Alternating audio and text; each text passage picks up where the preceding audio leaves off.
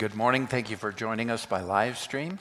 This morning we're going to continue in our series, Lies That We Tell Ourselves.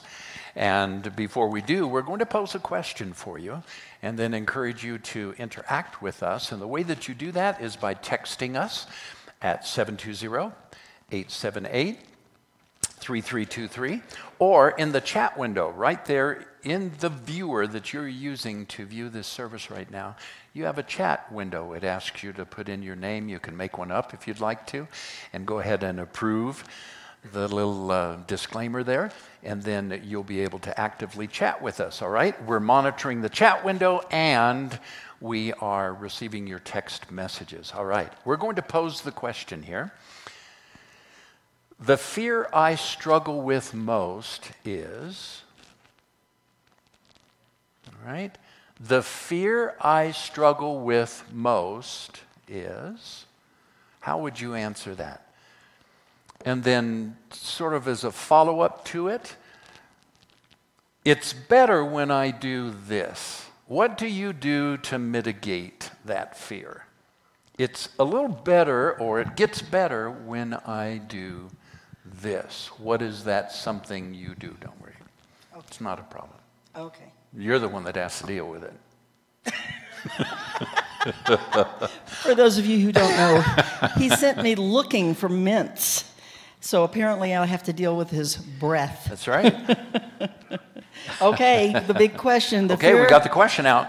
Fear I struggle with most is... Oops, all right. I better get my... So raise your hand if you're in the sanctuary here and bring me down just a little bit. Does anybody want to admit what fear or they Lee struggle or with? whoever can do this? Lee, feel free to jump in there if you want to. Okay. We posed the question. Go ahead and respond. Text us your answers. Chat with us via the chat window, however you'd like to do it. That my body physically won't hold up to be able to make my financial means last or whatever. I don't know what to put it, but... Very, very real fear, especially as we age. Yeah. And we realize that maybe the job we're in right now might be the last job we ever get, right? I mean, we're probably not going to go into another career. You know, if you're in your, say, late 50s, 60s, you're probably not starting a new career. This might be my last job, so, you know, is my job going to hold out? That's a really relevant fear. Who else? And I am watching. So, do y'all know I think everybody watching probably knows 720-878-3323. If you want to text an answer. Anybody in here? Let's see, the question isn't up there, but the question again is... We can keep the question up in a picture-in-picture probably. It's up there. Yeah, okay. Oh, it's coming. Yeah, there it is. The fear I struggle with most is, and it's better when I do this. Anybody? I don't know what my greatest fear is. I don't think I want to think about a greatest fear. I think I probably try not to think about greatest fears.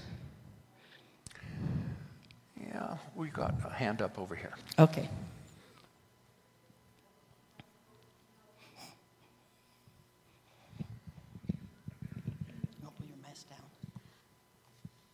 I think that my greatest fear is health, and whether or not, it's better when I do this. There's no better. Right now, it's just struggling to know that I'm going to be healthy enough to live long and prosper. Yeah, very much like Health. what Brad was saying. Yeah. Well, don't they say even in our community, be sure to look around, hon, because we've got a couple of hands up Oh, there. I'm so sorry. I was checking these messages. I'm so sorry. So the fear I deal with the most is failure. And I think to compensate for that, I try to be perfect. Just everything has to be perfect. Yeah. And I have to be in control. That would go along with that sense of I don't want to be a failure. That's next week. I got to control everything. We're talking about that one. Mine is I don't know what my greatest fear is. I have several probably. But the second half of the question that says, or you feel better if I can stop myself and really pray for the peace that surpasses all understanding, that helps. If I can get myself to take that step. Yeah, really good. To take that, to go, okay, wait a minute, I need to stop and do that. Yeah. But sometimes the fear is so going on Yeah. and on and on. It's like, how do you break free of that to go over to that other place? Is that what you're kind of saying? So sometimes it's kind of like if I can make myself go, wait a minute, just pray for that peace. Yeah. I'm going to take somebody from the chat at this point, since we've been entertaining several here. Really, really good and honest. Thank you. I wasn't sure if people were going to feel comfortable being transparent with this one. So I have from the whips, the fear of letting other people down.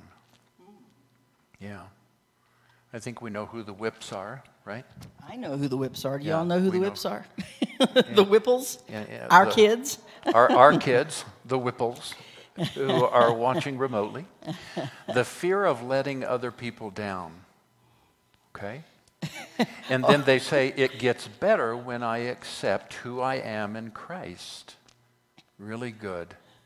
Really good, which really goes along, I think, a lot, Vicki, with what you said.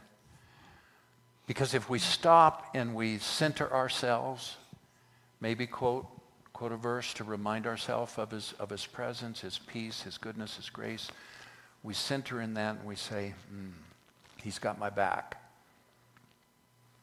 So I find this, and so Jim, being a psychologist, I would like to, isn't there a part of your brain sometimes that takes over and fear kind of thing? So here's one of the, fear of my house burning down. This is our daughter. Fear of my house burning down. She says, I check my plugs 1,000,000 times. And you kind of go, well, isn't that a little bit of an inordinate fear? So, sometimes we look at somebody's fear, somebody else's fear. But isn't there something that goes on in the brain that kind of grabs, and it's kind of like, how do you, I don't know. Yeah. Can you speak to that for a minute? How do you mitigate that one? Well, fear is an emotion, and emotions don't have to make sense. So it's understandable that some fears are going to be something that you can't cognitively say this is rational. It's just a fear. Okay. And they come out of nowhere sometimes, or sometimes they have a history. You know where they came from. You can go back to a point in time and say, this is where I developed that fear. And sometimes you just never find that. Well, that's very interesting. It doesn't have to make sense. So sometimes when we see somebody else's fear and we go, oh, come on. But it doesn't necessarily have to make sense. Thank you. Really good. Thank you.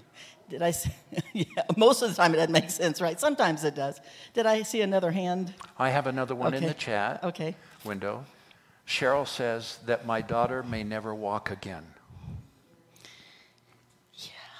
And we know Cheryl, and we're praying for you, Cheryl. We do know Cheryl, and everybody may not be familiar, but her daughter recently wound up in the hospital in a very serious situation.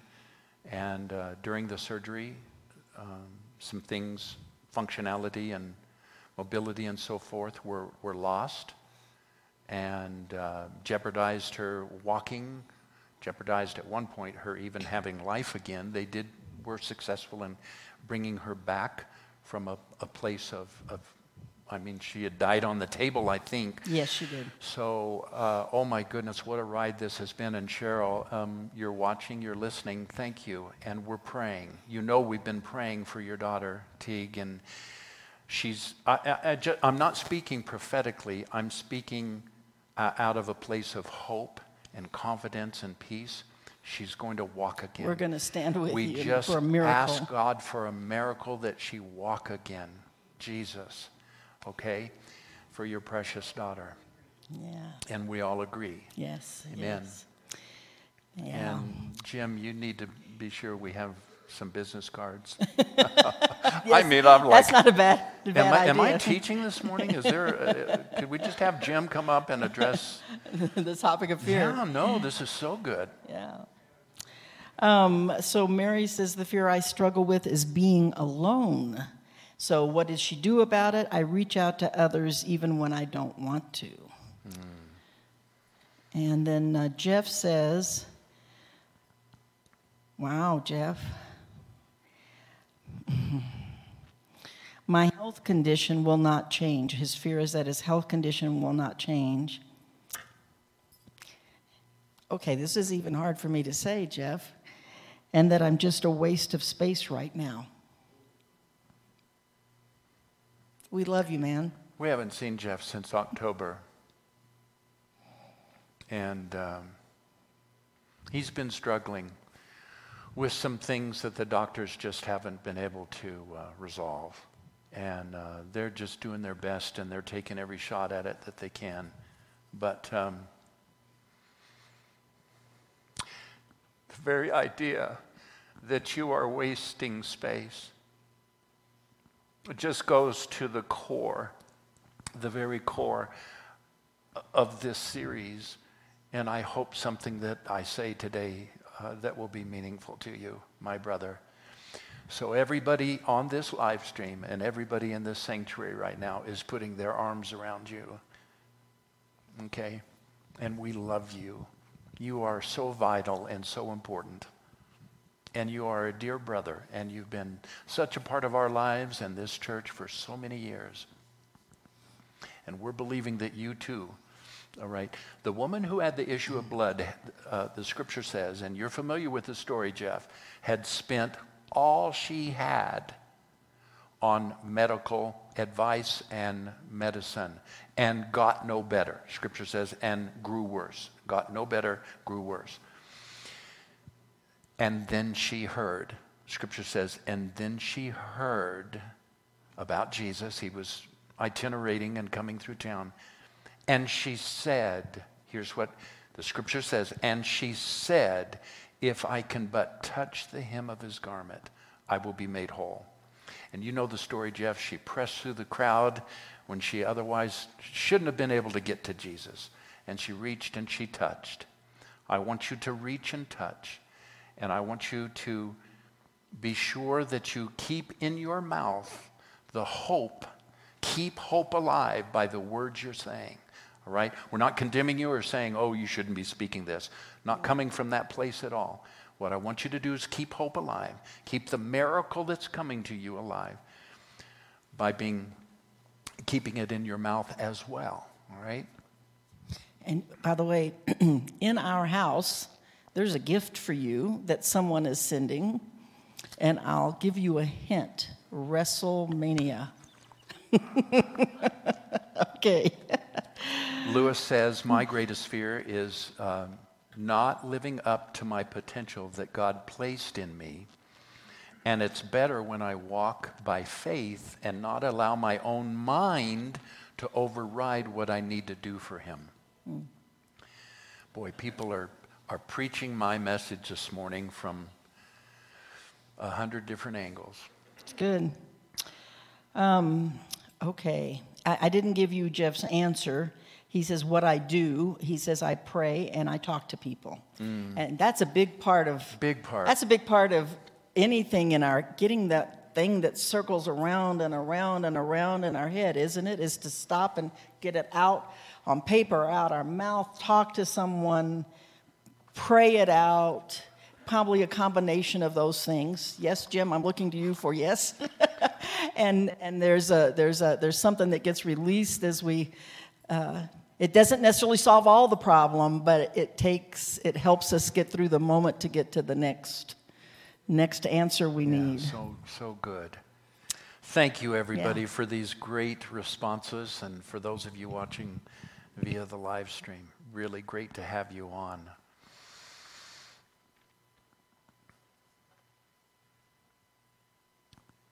I want to talk to you this morning about the lie of fear.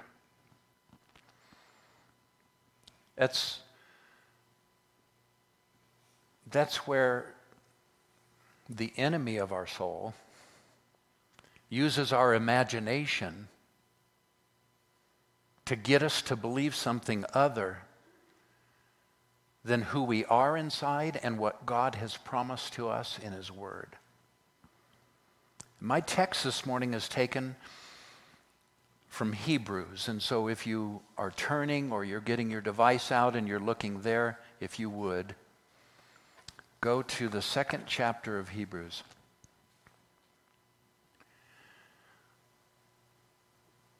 fear may be the single greatest demonic force in the earth. Now, hate is right up there with it, but I believe a lot of hatred stems from fear because people are in fear. Fear about their future, fear that they're not enough, not good enough, fear about all kinds of things, and then I think they're bosom buddies for sure. Fear will absolutely ruin your life. Fear will kill.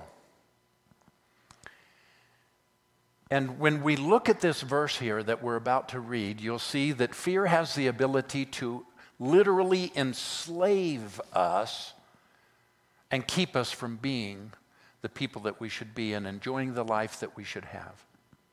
Fear enslaves. And I declare to you this morning that God's purpose in your life is to deliver you from fear so that you can live the life that you were meant to live. That is His will, that is His purpose. Hebrews chapter 2, I'm going to begin reading in verse 14. Since therefore the children share in flesh and blood, He Himself likewise partook of the same things, that through death He might destroy the one who has the power of death, that is, the devil, and deliver all those who through fear of death were subject to lifelong slavery. Imagine that, being enslaved by fear. Now, this says fear of death, and you might say, well, I'm not sure really that I have a fear of death. I've not really consciously thought too much about death. I'm not really afraid of dying. Well, you're going to see here as we continue to read that he's talking about something other than the physical end of life. But what I want you to see here in this opening verse is that it says, through the fear of death, through fear, you can be put into slavery. I don't identify with slavery. I come from a place of privilege. Hope. That doesn't mean money. That means that I come from a place where I have never, in my youth or in my being an adult, experienced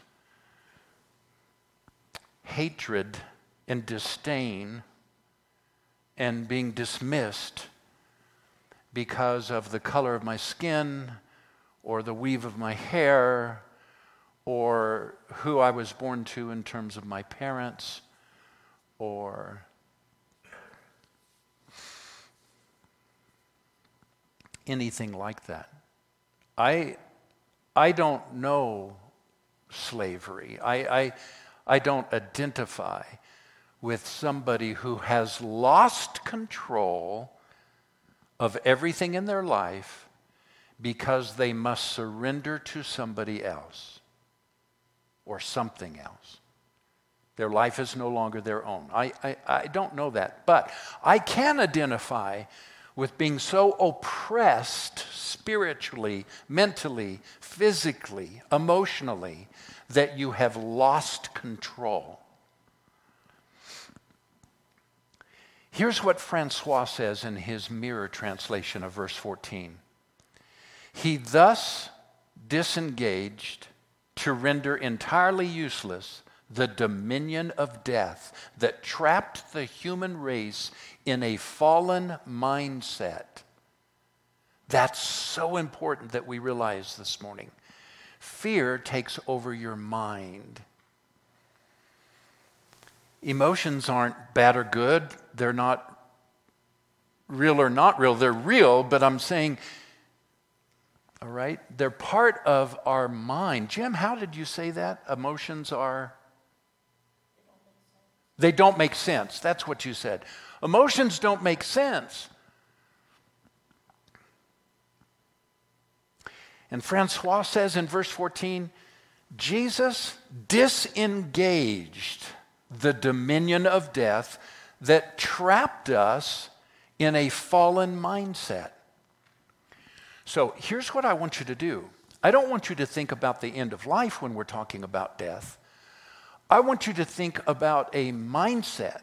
I want you to think about a way of thinking where you're living under the control of something outside of yourself that we'll just call evil. Now, it doesn't need to be demonic oppression, but it doesn't need to be demonic even. It might be demonic, it might go that far, but it might be your own self-talk, talking to yourself negatively about your circumstances, constantly speaking negatively about your circumstances. Now, why is this idea of a fallen mindset so important? That Jesus would come and set us free from the slavery of a fallen mindset. I just want to prove to you that that interpretation of Francois in the Mirror Translation it is not far-fetched, all right? So here's what we read in Paul's writing in Colossians chapter 1, verse 21 and 22. And you, who were once alienated and hostile in mind, doing evil deeds, he has now reconciled, watch this, in the body of his flesh. So in verse 14 of Hebrews 2, we read that through death, he conquered this fear. And in Colossians, he says that he reconciles us through the body of his flesh. Did Jesus need to die? Absolutely. And what happened when he died? He reconciled us through the death of his flesh. Now, here's verse 15 from the Mirror Translation.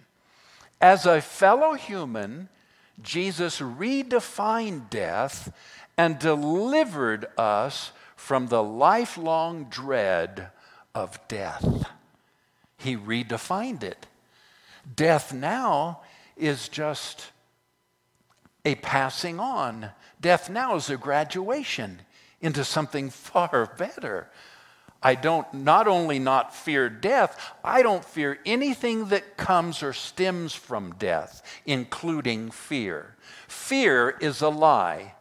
Yes, it captures our emotions, all right? And emotions are not honest, and emotions can't be taken for real. They're not speaking the truth to us. But Jesus comes, and regardless of the fallenness of our thinking or our mindset, he reconciles us to God. He brings final closure to the idea of judgment. He brings final closure. He deals with the system of works and legalism and that there's something I have to do or someone I have to be. He deals with all of that. He brings it to God for us, and he reconciles us to God, and he delivers us from that slavery. Now watch this. 1 John chapter 4 and verse 18. There is no fear in love, but perfect love casts out fear. Watch this. For fear has to do with punishment. Everybody say punishment. And whoever fears has not been perfected in love. Interesting now. We have three key components being tied together. When we talk about fear, we're talking about something that enslaves. Secondly, we're talking about that Jesus gave his body to deliver us from this. And then next, we're talking about it living in the area of your mind, your thoughts. Fear is a lie. Jesus gave his body to set you free of it. And the primary component of fear is a sense of punishment. Isn't that interesting? I want to talk to you about two different things having to do specifically with fear. Punishment and sin consciousness. Let's deal first with punishment because it's so It's so culturally, it's so evangelically acceptable to combine punishment with the Christian message today. And Jesus' radical message of love was the brilliant repudiation of the cultural and religious teaching of legal requirement and penal substitution. When Jesus walked on the earth, everything he came into contact, everyone he came into contact with, lived under a fear of being punished by God if they didn't do the right things, if they weren't obedient, if they didn't live up to what God required. It was called, help me out, the law, right? Remember? The Old Covenant law, the law of Moses.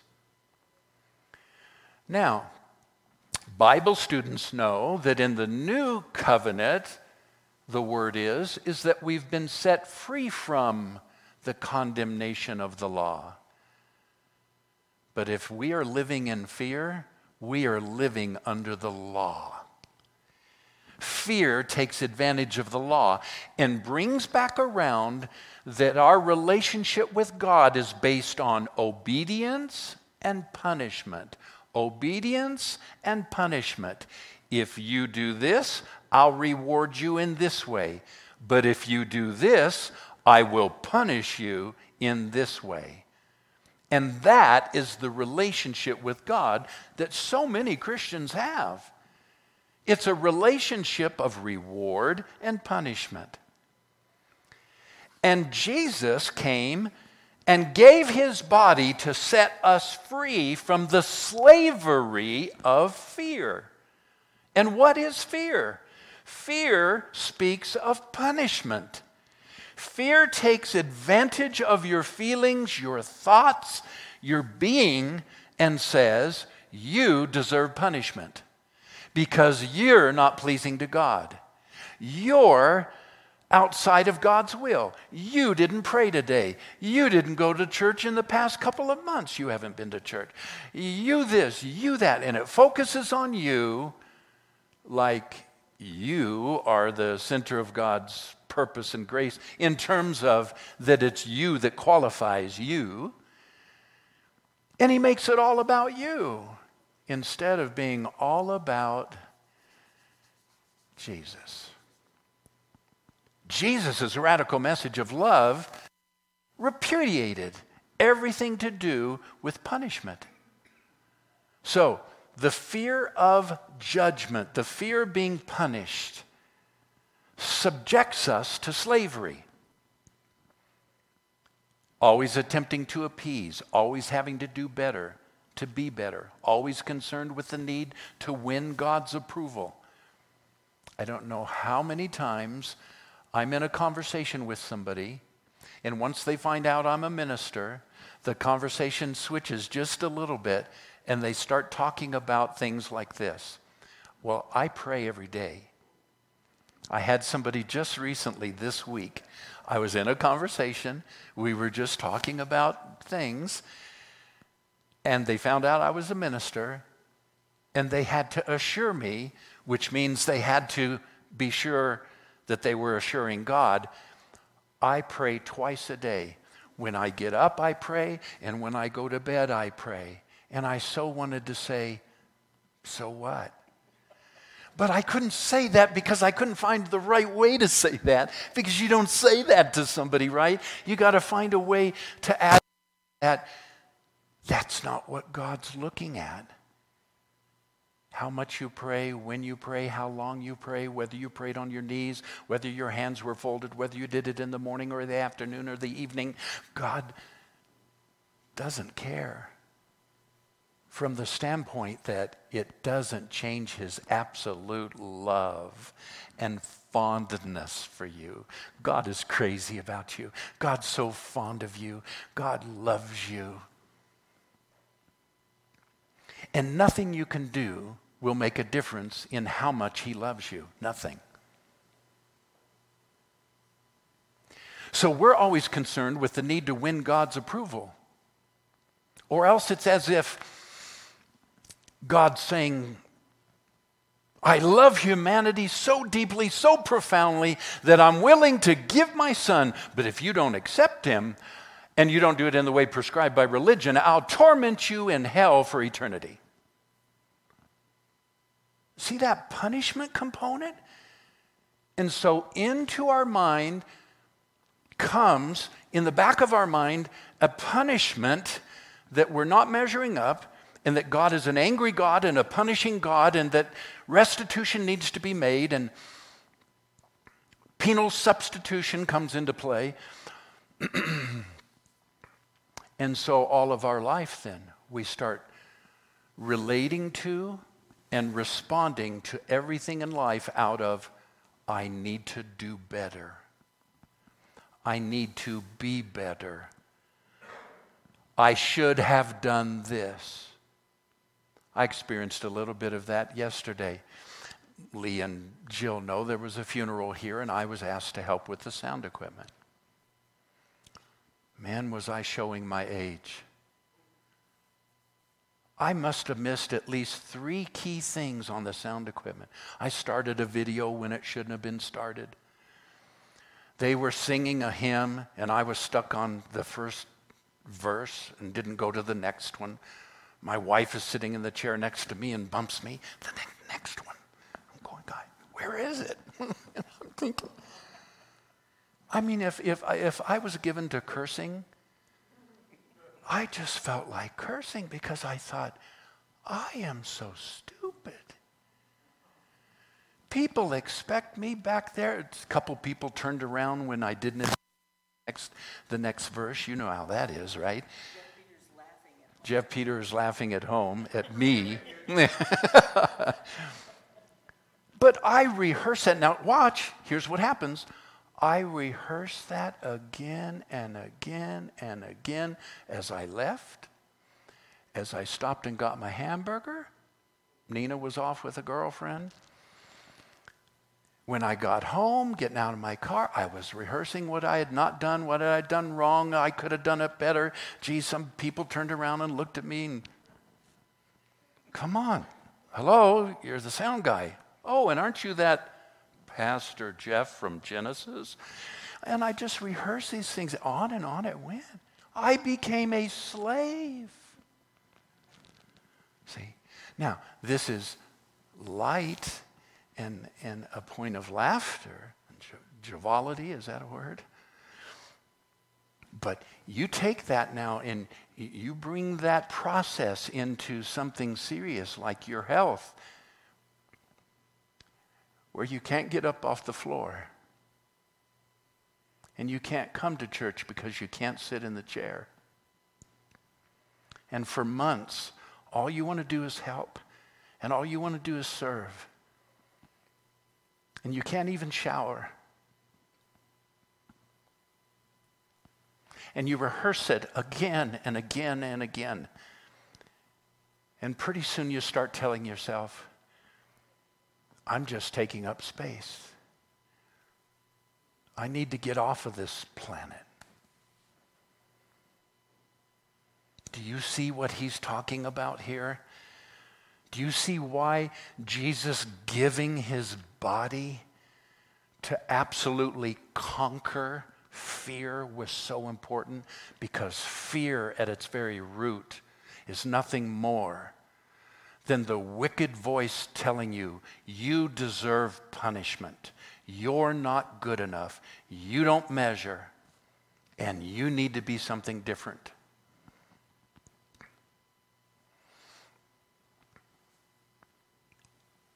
Jesus was not put to death by God as a sacrifice for sin.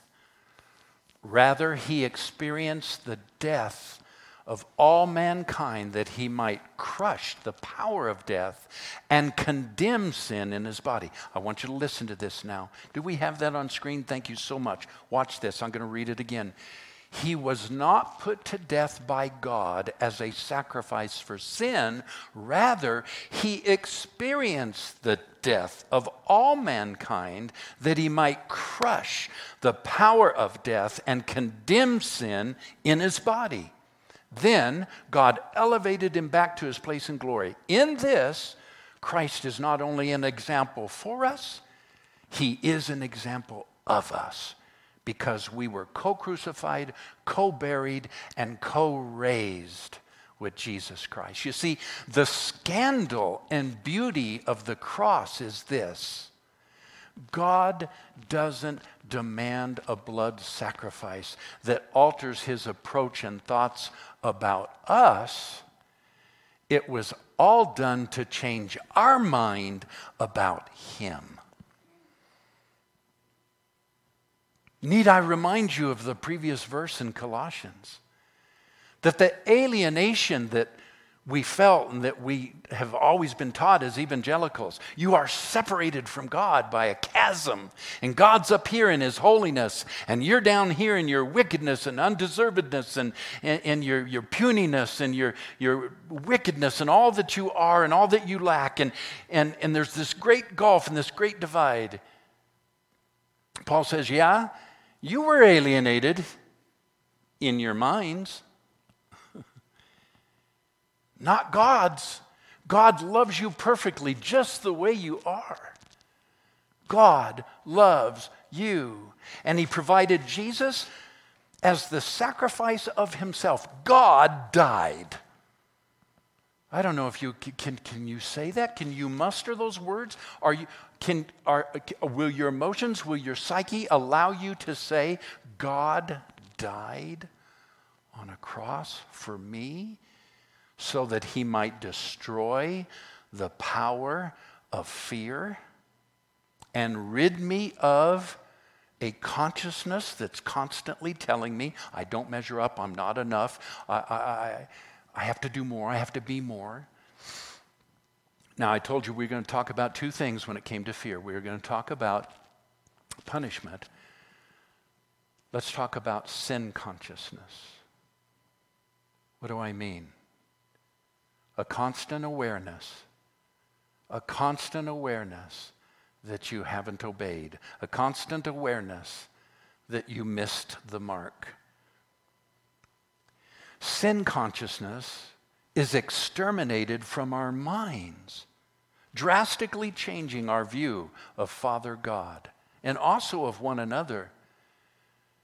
It's hard to be loving and kind and graceful to others when yourself, you're full of punishment, full of fear, and full of sin consciousness. You see, Jesus dealt in the Mirror Translation, verse 14. Let's go back. Verse 14, Mirror Translation. He thus disengaged the dominion of death that trapped the human race in a fallen mindset. You see, one's focus on not sinning creates sin consciousness. The more you focus on not sinning, the more conscious of sin you will become. The constant need to please God and gain his approval actually makes you more sin conscious.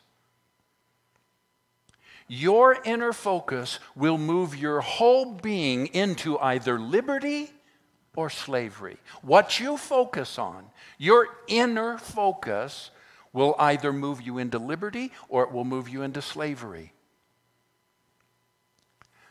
I experienced this morning. It was about 5 o'clock in the morning. I had gotten up early. I was putting the finishing touches on my preparation here. And I needed some eye drops. My eyes felt a little dry, and I was walking by the counter, and there was a little bottle on the countertop of Refresh eye drops. Now, follow me, because I'm just going to bet you, I would actually bet you money if I had any in my pocket, I'd pull it out. I'm not a betting kind of guy, but I will bet you that you have been here and done this. So I took the bottle, and I lifted my head back, and I pulled down my eye lid here, and I dropped in a drop. And I kind of blinked a little bit, and then I opened the other eye, and I pulled down the eyelid, and I dropped in a drop there. And then I'm always conscious when I do that, and I put drops in my eyes, of what I've always been told: you need to roll your eye around, right? Close your eyes and roll your eye around. And you know what I did?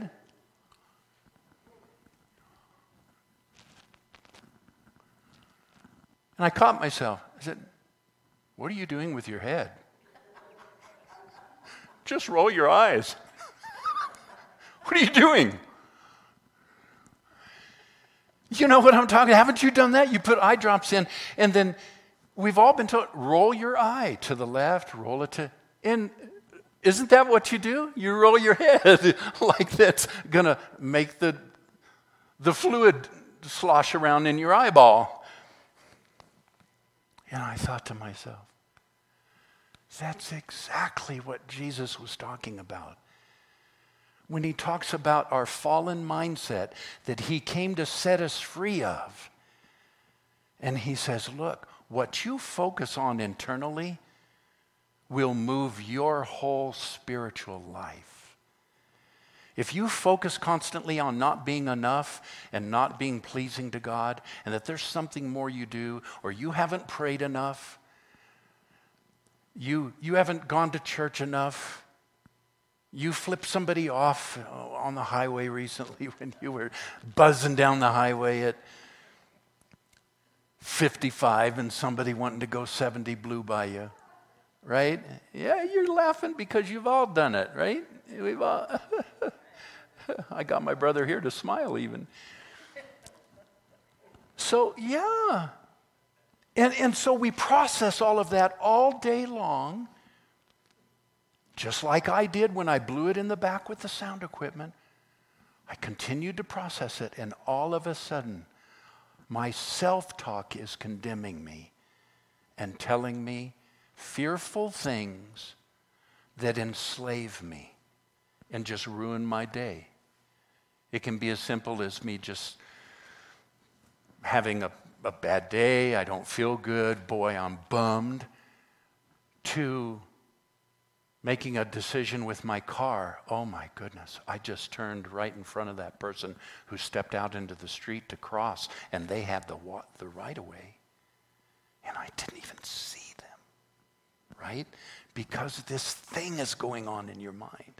Now take that and multiply it, right, Jim? Take that and multiply it, and you can become. Fear will disable you. Fear of punishment, sin consciousness will disable you.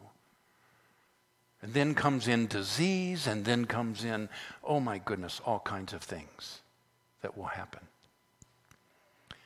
Perfection was never a goal of Christianity. Perfection is not a goal of the Bible that you read. Look, listen, Paul said it this way. He said, according to the law, I was blameless. Before I knew Christ, according to the law, I walked in such purity. I met every law. I did everything required in the old covenant. Man, I was blameless. Paul said it in Philippians. I was blameless. Philippians chapter 3, verse 6. And yet he said, I count it all as dung, poo. It's poo. Because Jesus did not come. He does not put his arms around you and love you. You're not going to heaven because of anything you've done righteous or good enough, or because of the prayers you pray or how often you go to church. It's all because he came, gave his body so he could restore our innocence and redeem our fallen mindset. And in Hebrews chapter 10, verse 14, it says, for by one offering he has perfected forever those who are being sanctified. Dear ones, I say to you, forgiveness and reconciliation trump judgment.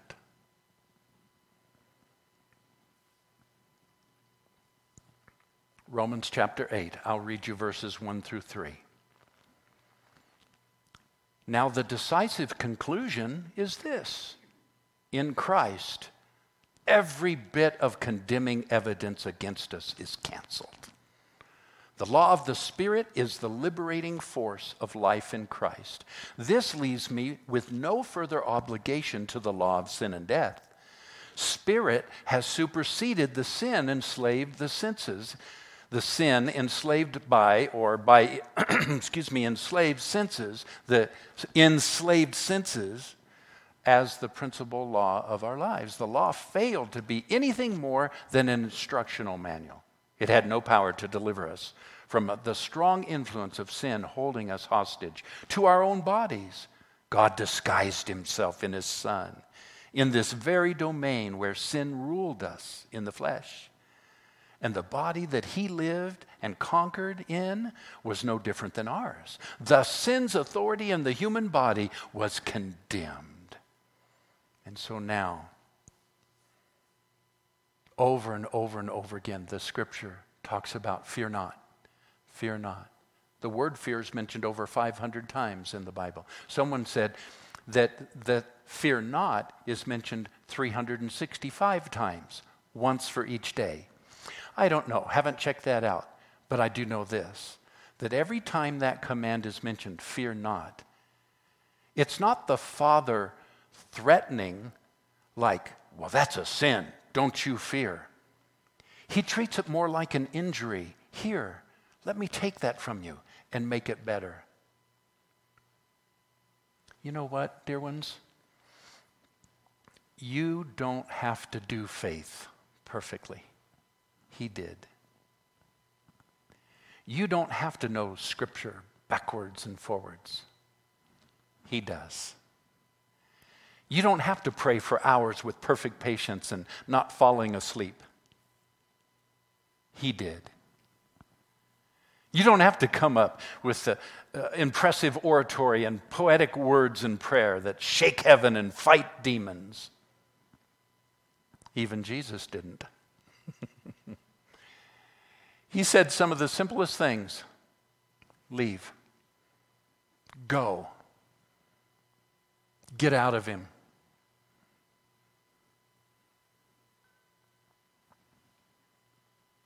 Not really long prayers.